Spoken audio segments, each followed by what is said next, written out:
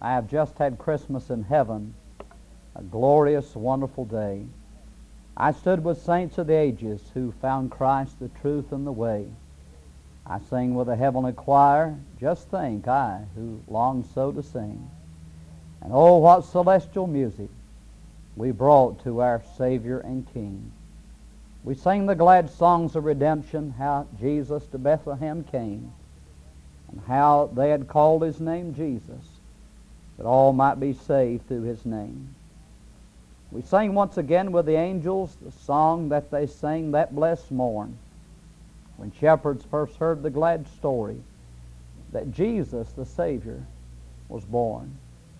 Oh, how I wish you had been here. No Christmas on earth could compare with all the rapture and glory we witness in heaven so fair. You know how I always loved Christmas. Seems such a wonderful day with all of my loved ones around me, the children so happy and gay. Yes, now I can see why I loved it, and oh, what a joy it will be when you and my loved ones are with me to share in the glories I see. So, dear ones on earth, here's my greeting. Look up till the day dawn appears, and oh, what a Christmas awaits us beyond all their parting and tears. And I don't know where I can get through this next or not, but I'll try it. It happened one day at the year's white end. Two neighbors called on an old-time friend. They found his shop so meager and mean, made gay with 1,000 boughs of green. Conrad was sitting with face a shine when he suddenly stopped as he stitched a twine, and said, "Old friends, at dawn today, when the cock was crowing the night away, the Lord appeared in a dream to me and said, I am coming, your guest to be. So I've been busy with feet astir, strewing my shop with branches of fir. The table is spread and the kettle is shined, and over the rafters the holly is twined. Now I will wait for my Lord to appear, and listen closely so I will hear His steps as He nears my humble place, and open the door and look in His face." So his friends went home and left Conrad alone, for this was the happiest day he had known. For long since his family had passed away, Conrad had spent a sad Christmas day. But he knew with the Lord as his Christmas guest, this Christmas would be the dearest and best. And he listened with only joy in his heart. With every sound he would rise with a start, look for the Lord to be standing there in answer to his earnest prayer. So he ran to the window after hearing a sound. But all that he saw on the snow-covered ground was a shabby beggar whose clothes were torn, whose shoes were torn, and all of his clothes were ragged and worn. So Conrad was touched and went to the door, and he said, "Your feet must be frozen and sore. I have some shoes in my shop for you, and a coat that will keep you warmer too." So with grateful heart the man went away. But as Conrad noticed the time of day, he wondered what made the dear Lord so late, how much longer he'd have to wait. When he heard a knock and ran to the door, but he was only a stranger once more. A bent old crone with a shawl of black, bundle of faggots piled on her back. She asked for only a place to rest, but that was reserved for Conrad's great guest. But her voice seemed to plead, "Don't send me away. Let me rest for a while on Christmas Day." So Conrad brewed her a steaming cup and told her to sit at the table and sup. But after she left, he was filled with dismay, for he saw that the hours were passing away, and the Lord had not come as he said he would. Conrad felt sure he had misunderstood. When out of the stillness he heard a cry, "Please help me and tell me, where am I?" So again he opened his friendly door, stood disappointed as twice before. It was only a child who had wandered away, and was lost from her family on Christmas Day. Again, Conrad's heart was heavy and sad, but he knew he should make this little child glad. So he called her in and wiped her tears and quieted all her childish fears. Then he led her back to her home once more. But as he entered his own darkened door, he knew that the Lord was not coming today, for the hours of Christmas had passed away. So he went to his room and knelt down to pray. And he said, "Dear Lord, why did you delay? What kept you from coming to call on me? For I wanted so much your face to see." And soft in the silence a voice he heard, "Lift up your head, for I kept my word. 3 times my shadow crossed your floor. 3 times I came to your lonely door. For I was the beggar with the bruised cold feet. I was the woman you gave to eat. I was the child on the homeless street." And Matthew 25 said, "As much as you've done it to one of the least of these, my brethren, you have done it unto me." So open our Bible, please, to Luke chapter 1. Luke chapter 1 and verse 26. "And in the 6th month the angel Gabriel was sent from God unto a city of Galilee named Nazareth, to a virgin espoused to a man whose name was Joseph, of the house of David. The virgin's name was Mary. The angel came in unto her and said, Hail, thou that art highly favored. The Lord is with thee. Blessed art thou among women. And when she saw him, she was troubled at his saying, cast in her mind what manner of salutation this should be. And the angel said unto her, Fear not, Mary, for thou hast found favor with God. And behold, thou shalt conceive in thy womb, and bring forth a son, shall call his name Jesus. He shall be great, shall be called the Son of the Highest, and the Lord God shall give unto him the throne of his father David. He shall reign over the house of Jacob forever, and of his kingdom there shall be no end. Then said Mary unto the angel, How shall this be, seeing I know not a man? And the angel answered and said unto her, The Holy Ghost shall come upon thee, and the power of the Highest shall overshadow thee. Therefore also that holy thing which shall be born to thee shall be called the Son of God. Behold, thy cousin Elizabeth, she hath also conceived a son in her old age, and this is the 6th month with her who was called barren. For with God nothing shall be impossible. And Mary said, Behold, the handmaid of the Lord, be it unto me according to thy word. And the angel departed from her. Let us pray. Heavenly Father, as I bow before you, I do thank you, Lord, for another privilege that you've given this side of eternity to preach your word. Lord, I realize without you I can do nothing. I present myself to you, O God. I pray for your cleansing. I pray for your power, for wisdom, O God. Give me physical strength in this body. God, help me to be a blessing, to be a help to those that have come this way. May we leave here loving you more, greater desire to serve you. If there be one unsaved, I pray for their salvation.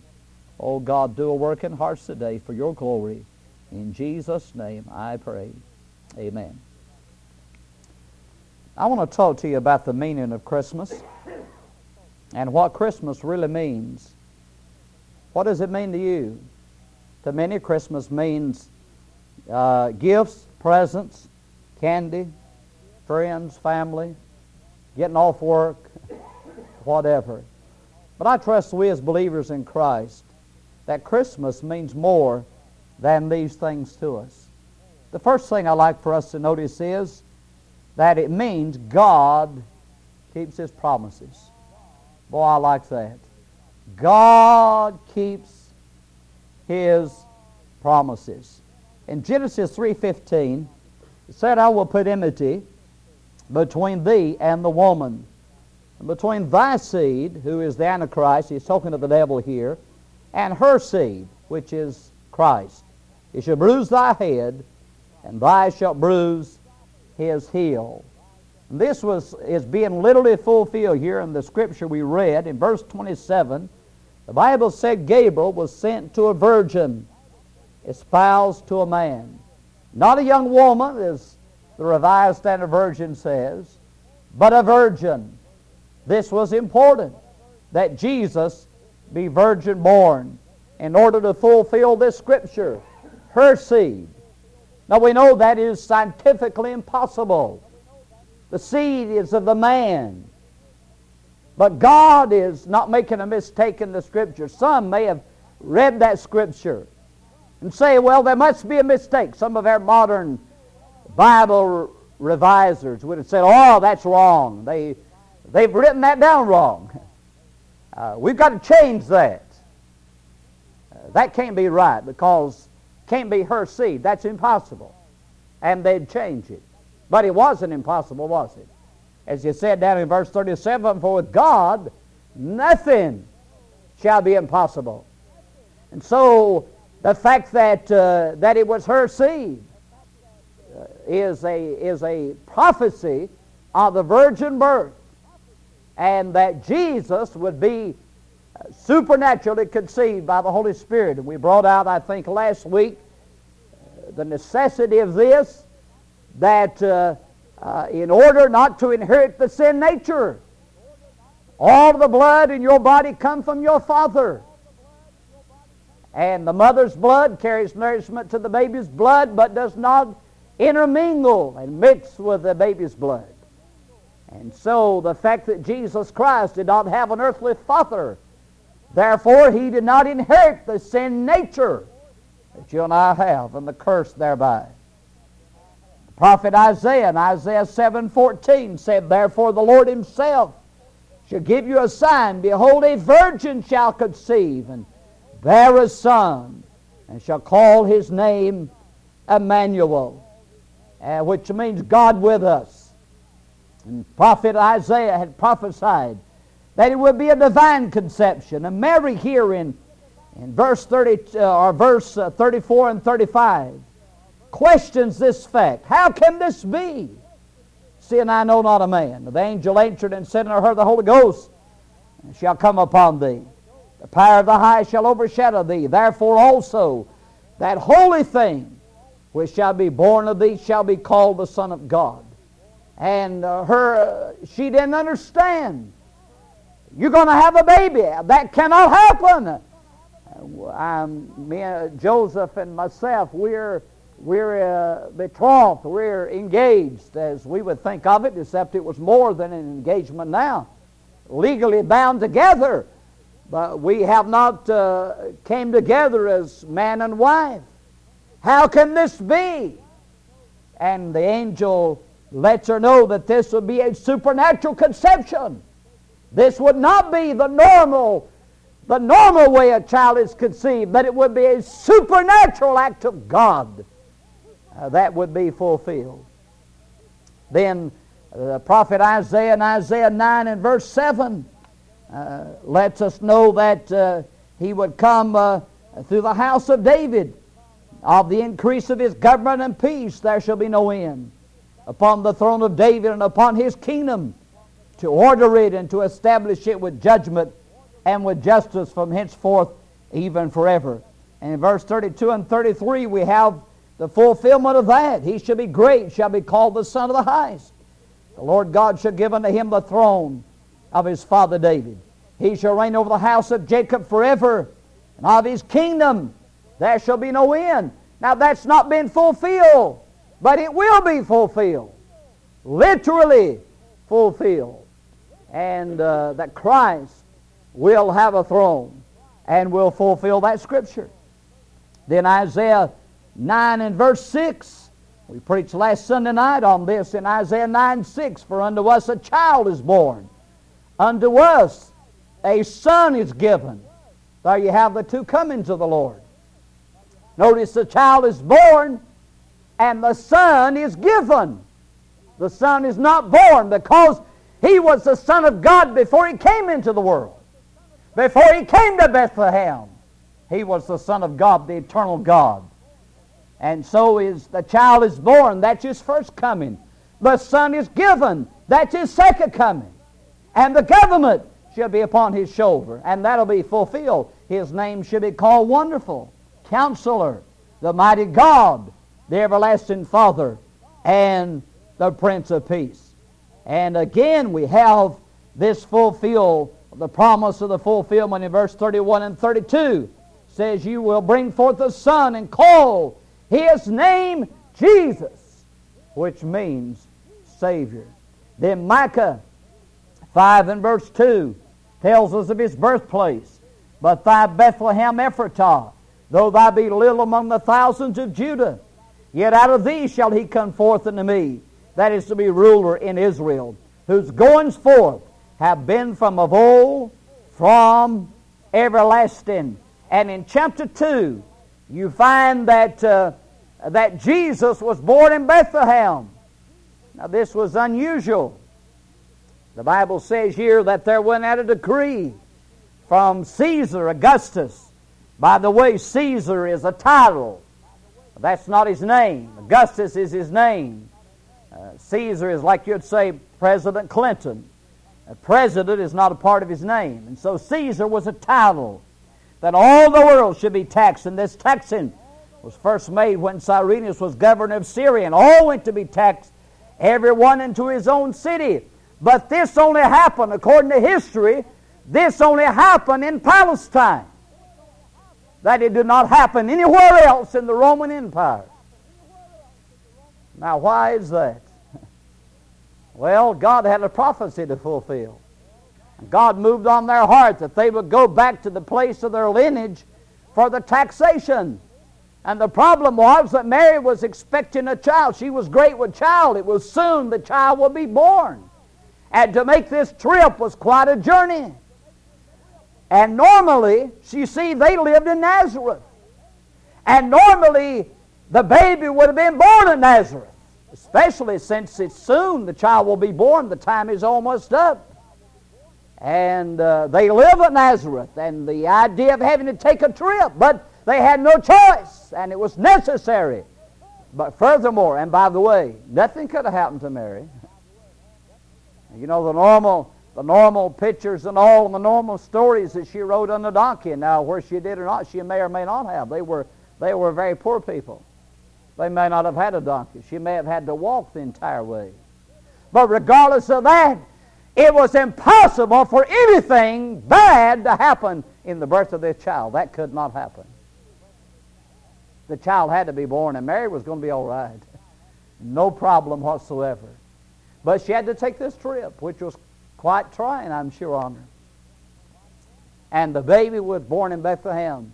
Now, this was necessary for fulfillment of Scripture. You see, God worked in that situation, worked even in a heathen Caesar's heart to allow this and to work all this out to fulfill the Scripture. You know, this gives me a great deal of encouragement. That God always keeps His promises. You know, I mean, you can believe the Bible. You say, well, look at the circumstances. I don't have anything to do with it. I mean, God keeps His promises. And He'll move heaven and earth to fulfill His promises. The Bible says in Romans 4:21, what He had promised, He was able to perform. God is able to keep His promises. Sometimes we make a promise and we are not able to keep it. We may get sick. We may die. We may have an accident. There's a lot of things could happen to keep us from keeping the promise. Sometimes we may not want to keep our promise, and that's bad. But God is able to keep His promises. The Bible teaches He's able to do it. And then the Bible says in Hebrews 10:23, He's faithful to promise. He's faithful. You can count on it. If God says it, He'll do it. Sometimes we may say something, it may be humanly impossible for us to keep that promise. But when God promises something, He keeps it. 1 John 2:25, this is the promise, that He hath promised us even eternal life. Aren't you glad God keeps His promises? I mean, He promised me eternal life. He promised it a long time ago. You think God may have changed His mind? You think God may have diminished any of His power? You think there's any chance that God won't keep His promise? None whatsoever. I'm just as sure of heaven as I was already there. Some people don't, they don't believe that. But if you're saved, whether you believe it or not, you are secure, and you're going to make it. And it's not going to be through your efforts. It's going to be by God's effort. He keeps His promises. He promised us eternal life. I have eternal life. I'm not going to get eternal life. I've already got it. According to the Bible, John 5:24 said, Verily, verily, I say unto you, he that heareth my word and believeth on Him that sent me hath everlasting life, shall not come into condemnation, but is passed from death unto life.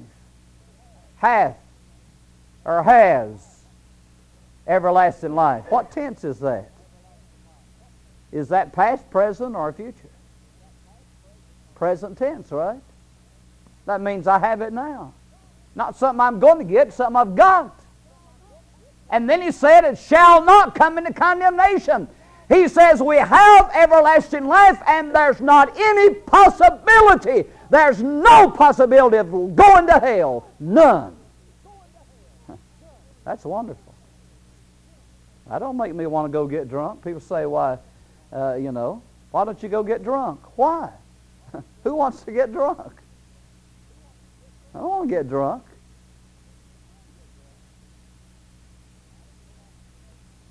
Now, I don't go out, the reason I don't get drunk is not because I'm afraid I'll go to hell of the dead. I don't get drunk because I don't want to get drunk. I don't have any desire to get drunk. God give me a new life. New desires, see. But my life, my salvation is secure in Jesus Christ. He promised us everlasting life. He promised it. And God keeps His promises. And we have that demonstrated in the birth of Jesus Christ. In 1 Kings 8:56, the Bible said, there hath not failed one word of all His good promise. Not even one word. Heaven and earth will pass away, the Lord said, but my word will not pass away. And He said not even a jot or tittle will fail until it's all fulfilled. You can not only believe the promises of God, you can believe every word. You can believe every word of the Bible. Every word of it is true. God keeps His promises. Then, second of all, what does Christmas really mean? It means a Savior was born. A Savior. They said, the angel announced to the shepherds in Luke 2 and verse 11, for unto you is born this day in the city of David a Savior, which is Christ the Lord. A Savior. How important is this? You think if we didn't have a Savior? How important is the birth of Christ? How important is the coming of Christ? What if He had not come? Then where would we be? What kind of message of hope would I have to give? None. And we'd face this time of the year with absolutely no hope and nothing to look forward to but an eternity away from God in hell forever. I'm glad that a Savior was born. In Matthew 1:21, she shall bring forth a son, and thou shalt call His name Jesus, for He shall save His people from their sins. And we find in the story here in His birth many things that demonstrated that. In verse 7, and she brought forth her firstborn son, wrapped Him in swaddling clothes, laid Him in a manger, because there was no room for them in the inn. Now we read that and we think of the story of the birth of Christ, and we feel some sadness about it. And we think of the Son of God, of the Creator of the earth, having to be born in a stable. No room in the inn. But my dear friends, today that was all on purpose. God meant for it to be that way.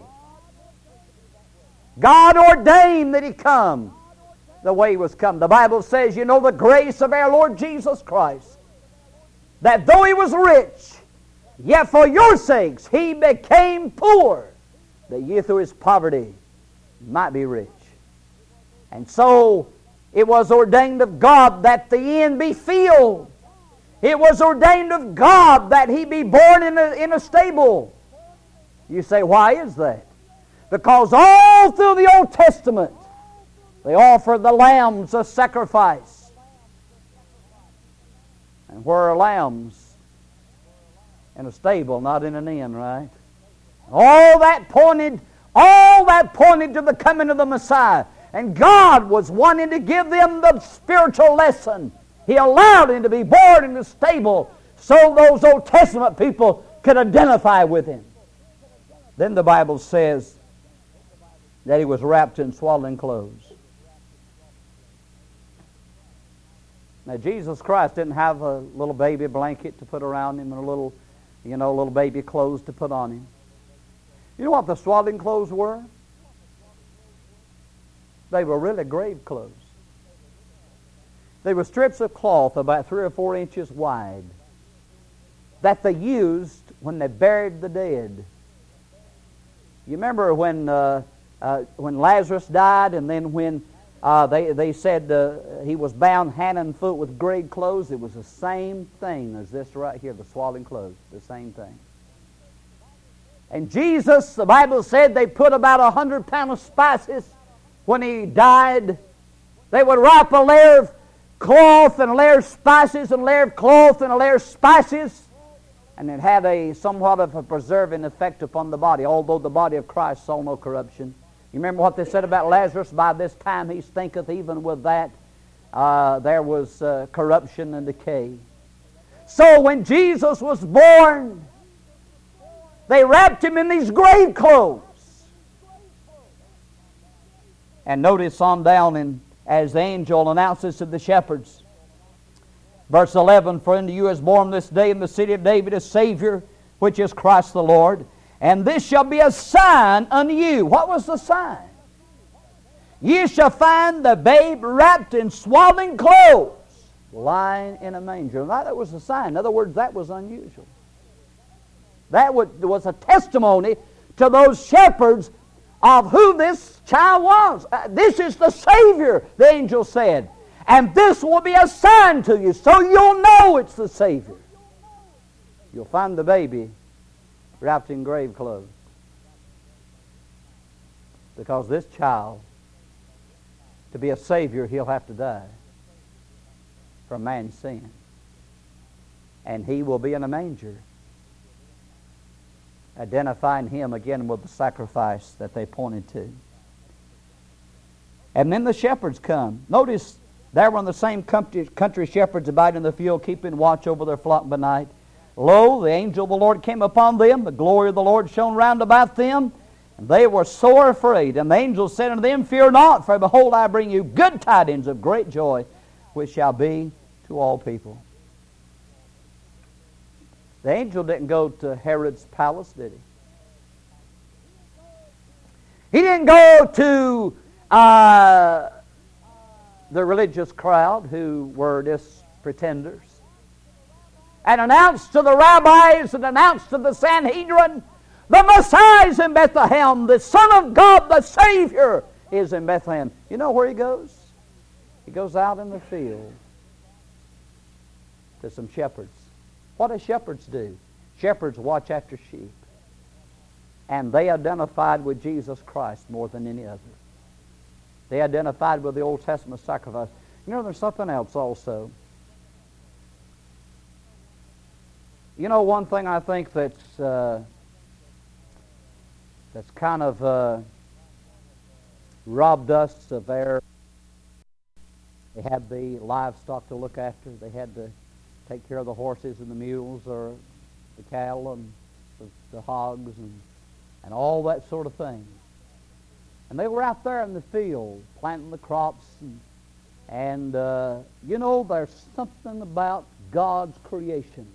The Bible says in Romans chapter 1 that testifies to the Lord. I think there was a reliance upon God and a closeness to God that we've lost in our day as we've moved away from that type of environment. And most people work in the factories and all, and not that you can't have a close relationship with God and do that. But I think a lot of it is contributed. You know, people moving to the cities and the close city life has kind of gotten us away from that closeness of God. And here these shepherds were out in the field at night. And there's something about being out there at night, and I cannot look up at the stars without there's a testimony to my heart that there's a God in heaven. There's something just, you know, every time I look up at the sky at night and you can see the stars, there's something that speaks to my heart about God. And so these shepherds are out there, and this great and unusual and marvelous event takes place as the angel appears to them and announces the birth of the Savior. And all of this, of course, pointed and foretold his death. A Savior was born. In Luke 19:10, he said, "For the Son of Man is come to seek and to save that which was lost." He came seeking us. He came to save us. That was his purpose. That's what Christmas is all about. A Savior was born. And then thirdly, what does Christmas really mean? It means there's hope for the future. Thank God for that. I mean, there's hope. Look at us. We're getting older. Come January, I'll be a half a century old. Man, I'm getting old. I guess I'll be a senior citizen. I don't know how old you have to be. I can't think, this depends. Someone say you had to be 62 or whatever. It looks like I'm going to join the ranks. But you know, we're getting older, aren't we? All of us. And we're headed to the graveyard unless Jesus comes.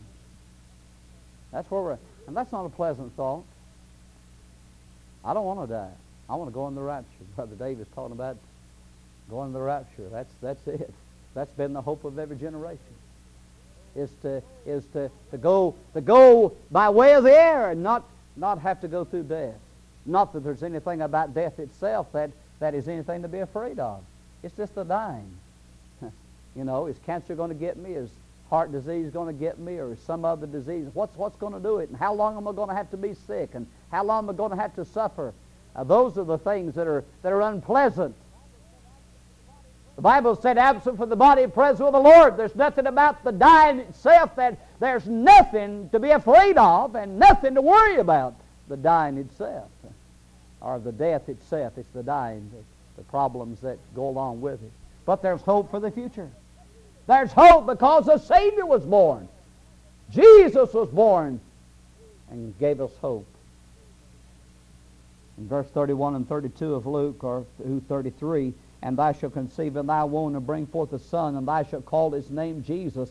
He shall be great, shall be called the Son of the Highest, and the Lord God shall give unto him the throne of his father David. And he shall reign over the house of Jacob forever, and of his kingdom there shall be no end." Man, I like that. There shall be no end. That's our hope, folks.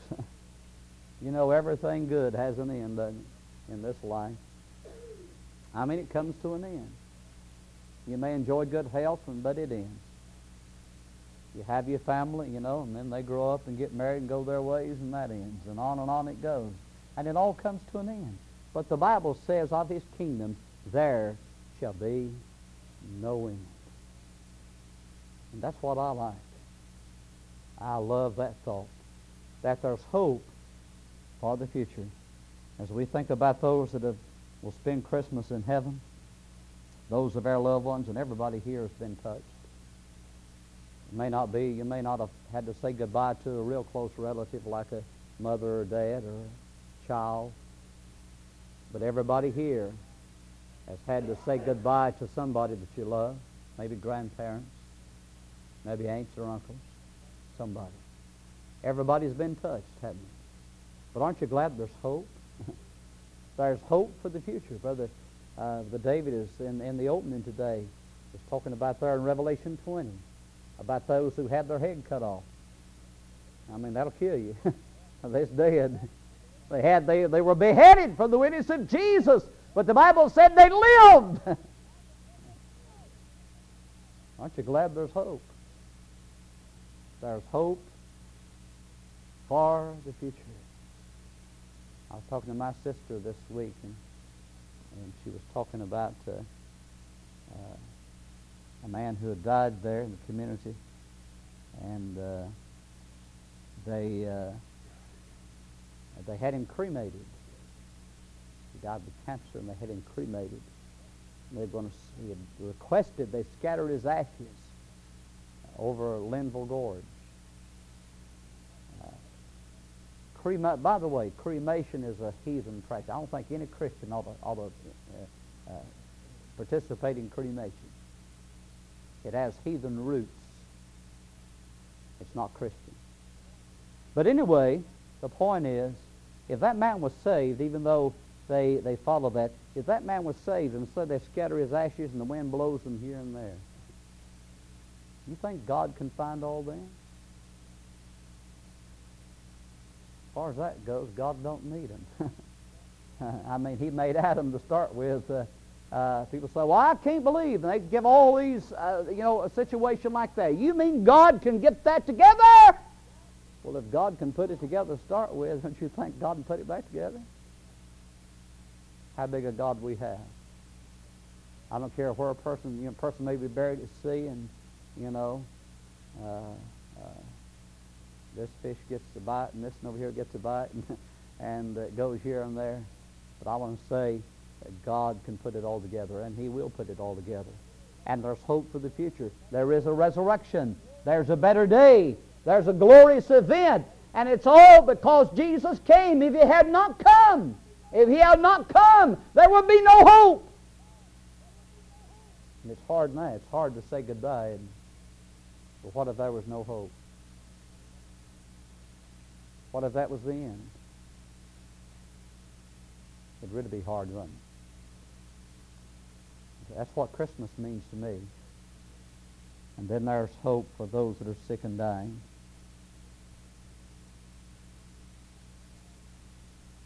I guess I've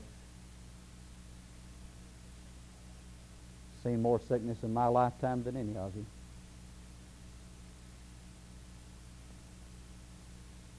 And I never get used to it, and I hate it. I despise it.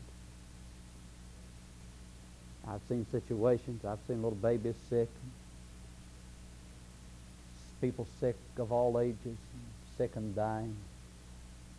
And I've often wished that I had the power just to go in and put my hand on them, and the sickness would disappear. And no human being has that kind of power regardless of what they claim.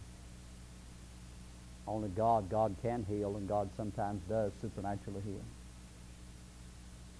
For the sick and the dying, you never get used to it. I'm glad for a land where there'll be no sickness, no hospitals, no nursing homes, no frail bodies.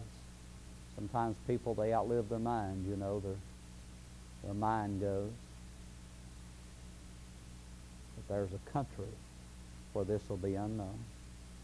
That's our hope.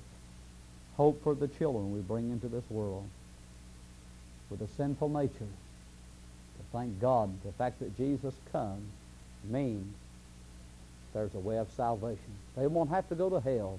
They can be saved. They can hear the gospel and be saved. That's what Christmas means.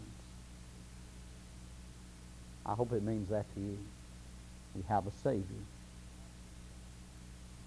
God keeps his promises, and there's hope for the future. Let's bow our heads.